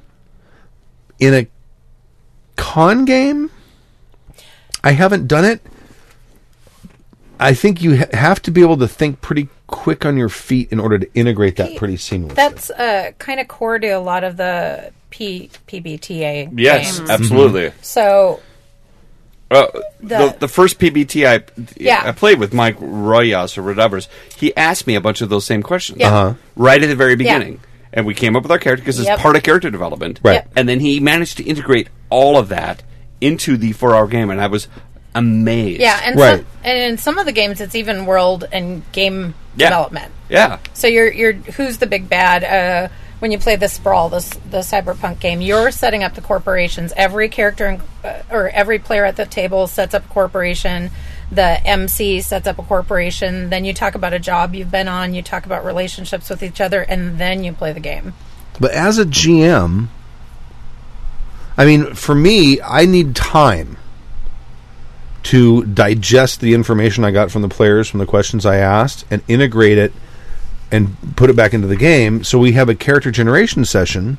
I get all that information, and it's baked into what I'm going to do. I develop whatever NPCs it's going to be, et cetera, et cetera, et cetera. But at a con game, you're getting all this information, and you've got, maybe 2 or 3 minutes to figure out how you're going to integrate this back into the game? Spirit of 77. Yeah. No, I understand that. Yeah. My question is, as a GM, I don't know if all GMs are capable of that. I don't agree. know if I'm capable of that. Yeah, I don't know if completely they agree all with you. are. Absolutely. I watch these guys do this stuff, and it's like watching improv comedy or a magic trick. I'm like, Right. how the fuck did that just happen? But what I'm wondering is, would you now? Maybe you're that kind of GM who can think that quickly on your feet, and if you are, whatever, then just ask those questions. But he wouldn't be asking for advice, I don't think, if he was. I myself would limit it more to relationship stuff between the player characters, so that it's stuff that is establishing the relationships between them, how they're going to interact with each other.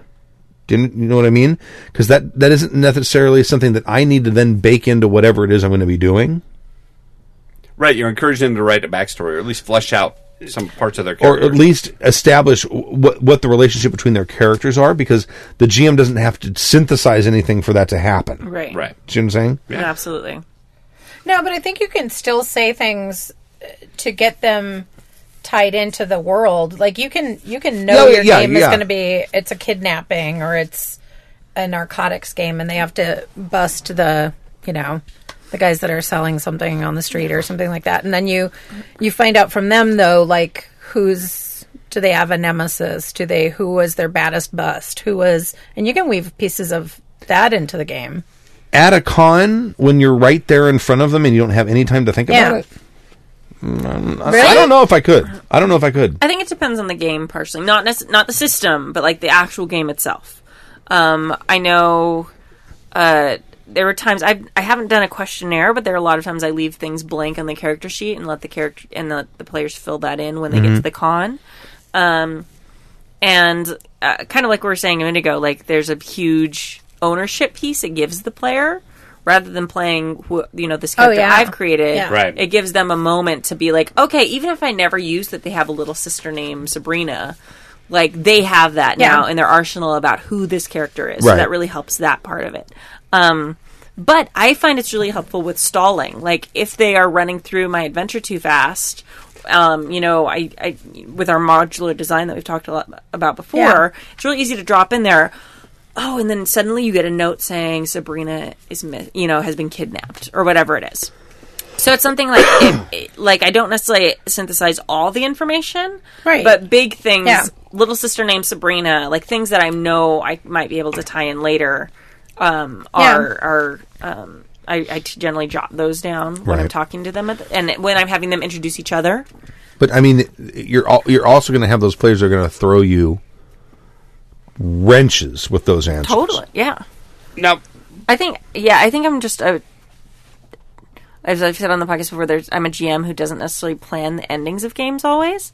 I know how it's going to end, but I don't necessarily know who I don't plan endings of games, but I have an idea what's going to transpire. Mm-hmm. And if like let's say the Big Blue Monkeys game, okay, they're going to go explore this new planet, and someone throws in something, and I ask them a question. They throw in something that, I don't know, takes them in the entire opposite direction, or changes some aspect of the adventure to the point where I need to actually sit down and figure out how am I going to integrate this new fact into the assumptions that I've already made about what's going to transpire. Mm-hmm. And sometimes it takes time. Oh, yeah. Just when you ask her to go to the bathroom. Oh, bathroom break. Sometimes it takes a lot longer than that. That's why when I got all the information from the player characters in Edge of Empire, I was busy that week. Yeah. I spent a lot of time developing those NPCs when players bothered to give me the information, and on time, and and weaving a story including all of those characters in it. Right. That did not happen like that. No. I think It took time. Yeah, you have to have kind of realistic expectations about what you're going to be able to do in a con game versus... Yeah. Yeah, and just kind of pick and choose what you feel. Unless you don't prep anything. Well, yeah, but I feel like... That's the power of the apocalypse, though. That's kind of what that's... Like I said, it's a magic trick. Yeah, I think... The character sheets are holding you back? Yeah. God, no, don't go back there. But I feel like as a GM, it's super easy to kind of pick and choose.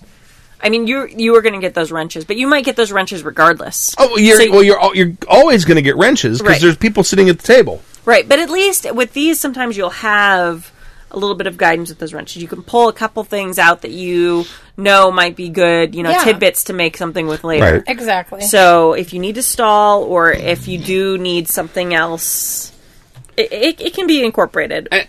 And somewhere online, I think somewhere in our forum, is a questionnaire that your standard questionnaire that you used to ask people. Yeah. When we went, can that you is. sum up? That was usually like, I don't remember it. What are your parents? What's your relation to your family? Do you have an enemy? Right. It was just basic background information you would want about a character as a GM. And- Rather than having them give you paragraphs and paragraphs and paragraphs of stuff, just answer these Yeah. like Do 7 you have or an 8 enemy? questions. What's Right. your family? What are their names? What's your relationship to them? And I know that, like, when we started the 4E game all those years ago, it gave us all that standard Yeah. thing. It's somewhere. It's out there somewhere. Yeah. But Well- it's your list of questions. And Yeah, you can't have it it is. be that open-ended, though, for a con game. I'm going to draw on my teaching experience for a moment here and be like, you need to limit the parameters of what you're asking them. Like, say you have a little sister, tell me about her. So then you already have the little sister in your game somewhere, and so then it's like they pick probably her age. Generally, people are going to pick 5 to 11 probably for a little sister. They're going to pick her name. They're going to pick, oh, she really likes baseball and dolls or whatever. So they're going to pick those details about her that's going to flesh out her character, but you've already kind of set the parameters of who this person is. Unless you get the player who's like, my character is 96, my little sister is 87. Right. But you probably already, in a con game at least, you probably have the basic ages and stuff already on the character sheet. Or Maybe. they're basic, they're probably not going to be an 89-year-old, adventurer. You never Depends. know. You never know. Depends on I would have too many red furs. There's going to be the Bill who fucking sits at your table and is going to fuck you over no matter what you do. And then it doesn't matter if you have the questionnaire. But just, I think the more specific you get with those questionnaires, it gives the players that agency and that creativity to kind of customize it, but it also keeps you safe as a GM. And I mean, I think you can ask questions like, who's the one that got away, or stuff like that, and you're going to have an NPC in your game. So what if the NPC is that person, and it's like it becomes a more personal piece of that game for them. I don't know what you do, Kimmy, but every time you run a game, players love whatever it is you do. They are invested in their characters, so just keep it up. Yeah. Well, and that's part of giving them, it's not an illusion, but giving them some agency about the details of their character. I generally have it super bare bones. I've even left, I generally try and make my character sheets gender neutral.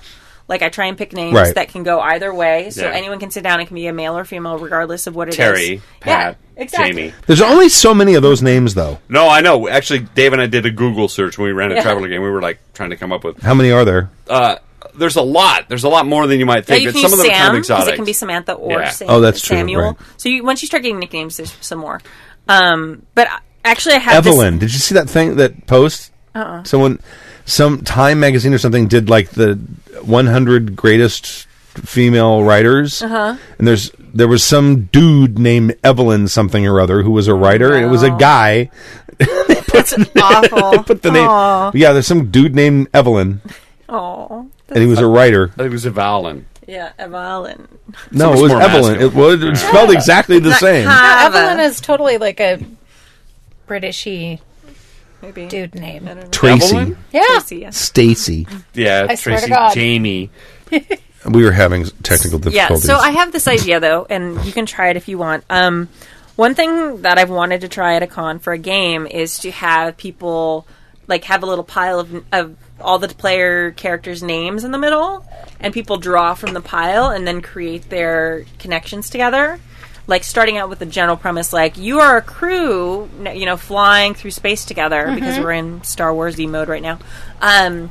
draw a name, and you figure out how you met each other. Because those are things that are cool to player agency. They might play into the game, but probably for a con game, you're not probably going to get way into backstories. So it's also something that gives them a moment to be creative. It makes them make connections immediately with the other players at the table, even if they don't know each other. And it probably won't affect the game tons. Right. So if you want to try that, Sergeant Dan, let me know how it goes, and then I'll do it my next game. And if it doesn't work, let us know. It's actually a great idea. Dave and I ran a Traveler creation game once, and people ate it up. Everybody that was in there was like, bing. Everybody was like, Love that's Traveler the best creation. thing ever. I would do that all the time. Right. Dave's in the chat room. Yay! Yay, Dave! Is he really? Yeah. See you, Dave? Good news. Yay! Babies Good are asleep. news. How do you know that's him? else Because could it he be? outed himself Yeah. a while ago. But how do you know it's him? It could be a He outed sock himself to puppet. her. Could be a Because troll. he doesn't like Apocalypse World. Ah, and- it's Dave. Okay. Yeah. All right. A GM confession. Today I fucked up from Kurt from America. Ooh. America. Yay, Kurt from Merca. Me? Who wants to read No, it? I don't know. Who's turn? It might Hey be there, my Jacker turn. crew. Okay. Should I start? It's Or Gina. Gina. Okay, Kurt Potts from Fresno here. I've really enjoyed the GM failures letters We can lately. split this one up. It's really long. Cool. 16 pages. Ready. So I thought I would submit one of my own. Feel free to read this in any accent you'd like. Good. You can do Valley Girl, right? It's mine. I'm going to do it. You're going to do it in Southern California. Valley Yeah, I Girl. am. Transplanted Southern California. Except I say sorry. Where's that from? It's like Canadian-ish. Oh, okay. Sorry. I recently got the game Utter Nonsense, and on my last game day, I used the accent cards to pick a voice for an NPC. I had mixed results. On to my failure story. Let me see how, so I'll quit after this. Okay. Today I fucked up. I introduced a super awesome and totally interesting NPC in a combat. Uh-oh. First, a little background. My group has gotten too large, 8 players. So I decided I would run a sandbox game and let them drive the story for a little while. The PCs have answered the call, a call to settle a dangerous island covered in riches. The Duke gave them each a box roughly the size of a telephone booth lying down. Anything they can fit in the box is theirs to keep, tax-free, and the rest goes back to the duchy.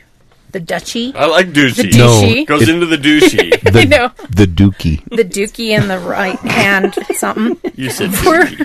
I know. For financing. I didn't say great that the word. first time I read it, and then I said, that sounds like Douchey. douchey. Yeah. For financing the mission. I always ask for feedback after games. Usually I get, yeah, it's fun, or can I make a change to my character? After the second game, they had some real feedback. Pick up the pace. The first 2 games were spent trying to secure a safe place to sleep. We had played 2 4-hour sessions, and it had only been 2 days. 2 days. 2 days. Good news.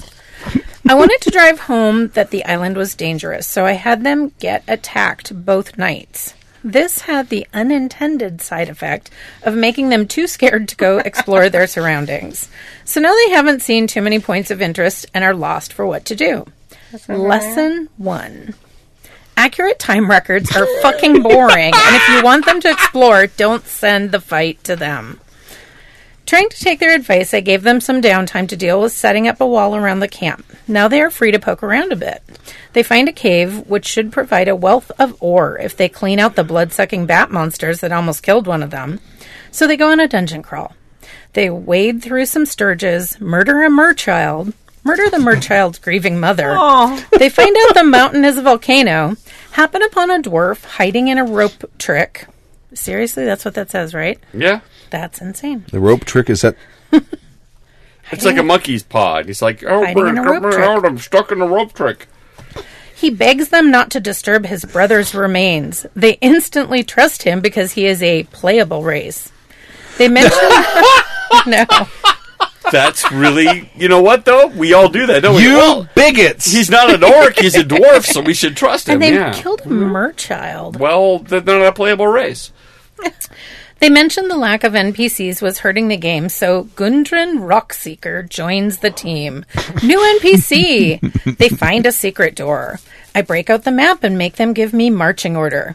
This always makes them nervous. The corridor beyond the secret door is metal. A little bizarre in a fantasy game.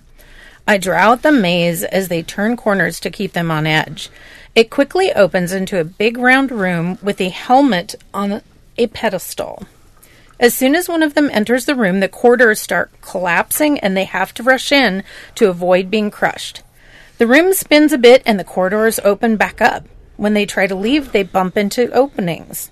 One of them decides to put on the helmet, and I hand them a metal double-sided maze puzzle. While wearing the helmet, they are dual-natured, existing in both the physical world and the spirit world, allowing them to navigate the maze. While neat, the puzzle brought the game to a grinding halt as they each took turns trying to solve it. Do you want to take over? Sure. Oy. Lesson 2.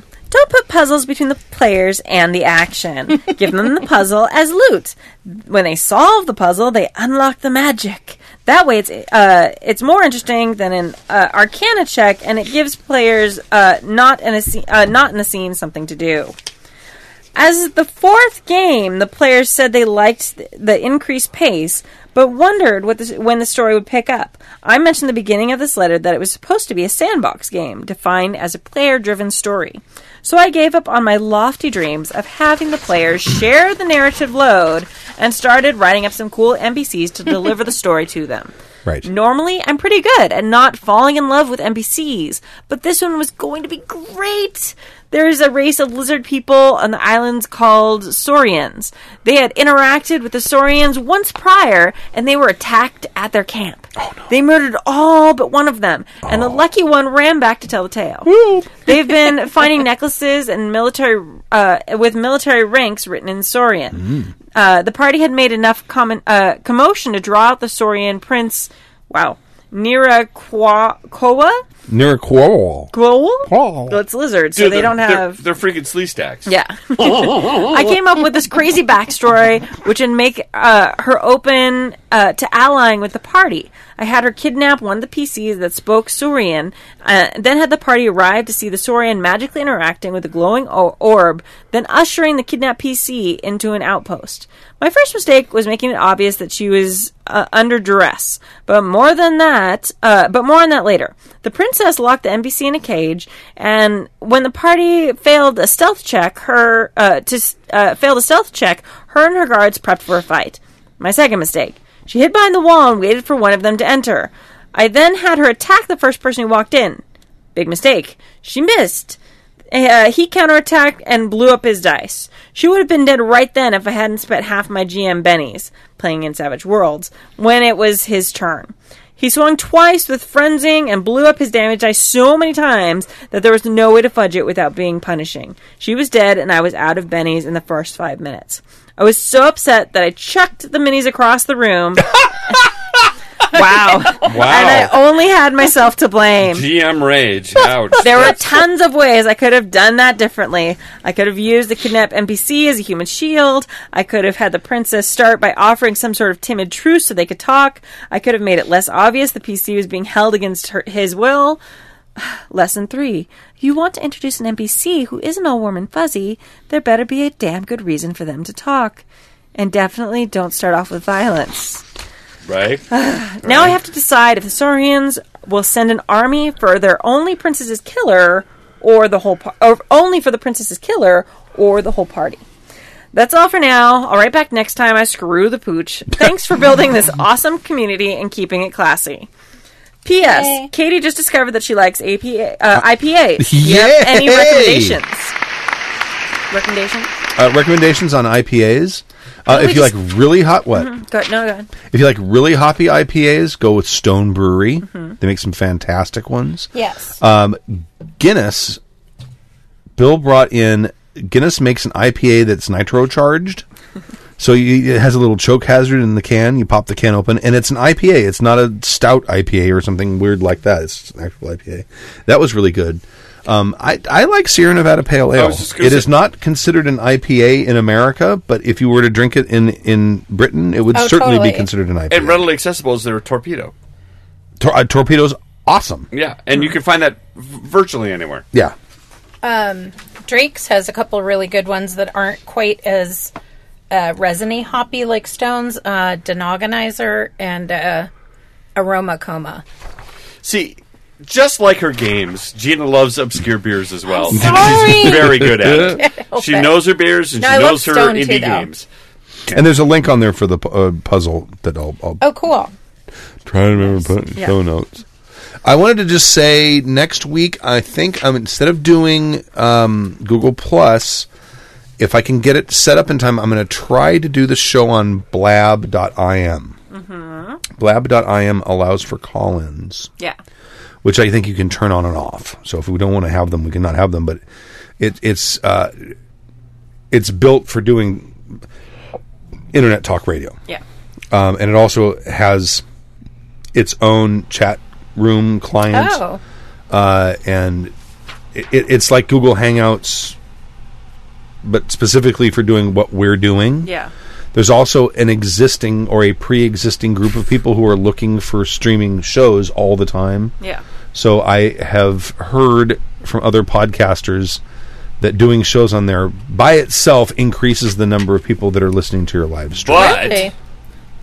can't you only subscribe to it off a Twitter account? That's what I was about to say. Ah. You have to have a Twitter account to do it. So if you don't have a Twitter account, you'll need to have a Twitter account. Even Stork has a Twitter account. He just doesn't know the He password. doesn't know what I it is. only have a Twitter account because of Happy Jacks. Yay. I know. That's why I got a Twitter account. So 4 Twitter accounts. between if you listen live between now and next week, I'm going to try to get everything set up so it works. Hopefully, my recording computer will continue working. Yeah. And we'll try to do that through blab.im. I will, of course, send out links when everything is set up and it's ready to Cool. go. So the whole camera thing's Oh no, it still uses cameras. so it was okay.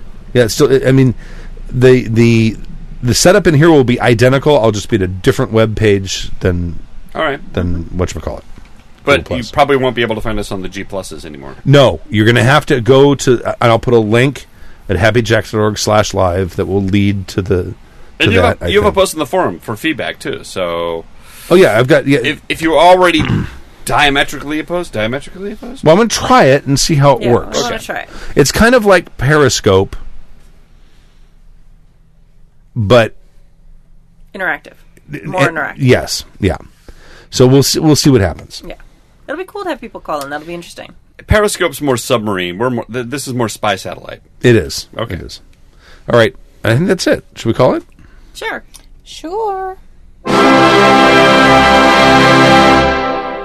We're listeners of Happy Jack's RPG Podcast. Thank you for joining us for season 16, episode 12 of Happy Jack's RPG Podcast. My name is Stu. My name is Kimmy. Who's the stork? This is Gina. And we'll see you next week on blab.im and see if that works. I think. I'll let everyone know if it does. That's it. Thank you very much. And we'll leave you with a song. East Timor, be it reds or exalted, GURPS or Dungeons and Dragons, hero, pathfinder, fate or savage worlds, evil plans will be usurping, though we could do with less burping. Happy Jack's podcast will be douchebag song.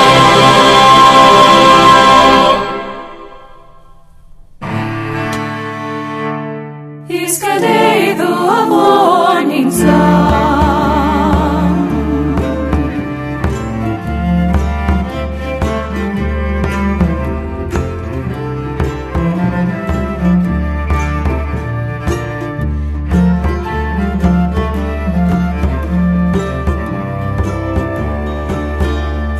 Shul, shul, shularim, shul go sugerang, shul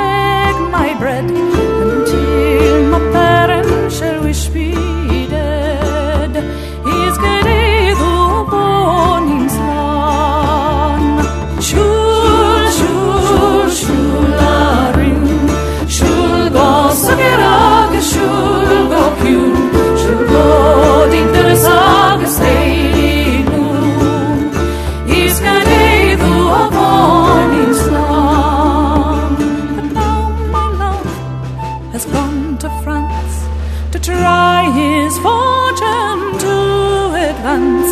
If ye comes back, 'tis but a chance. He's got a the morning sun. Shul, shul, shularun. Shul go sakerag, shul go kyun. Shul go in the song sailing gloom. He's got a the morning sun. I wish in vain. I wish I had my heart again, and vain think I'd not complain. He's getting the morning's lawn. Shul, shul, shularun. Shul go sakerag, shul go kyun. Shul go in the sag sailing gloom. He's getting the morning's sun. Shul, shul, shularun. Shul go sakerag, shul go kyun. Shul go in the sag sailing gloom. He's getting the morning's sun. He's getting the morning's sun.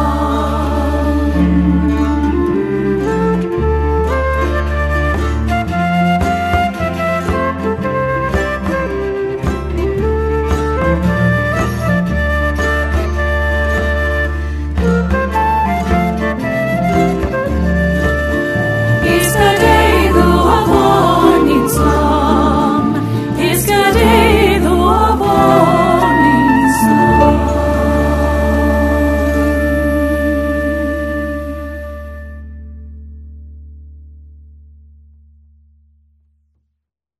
The preceding program has been a presentation of the Angry Folk Media Empire. Bum bum bum bum bum bum bum bum.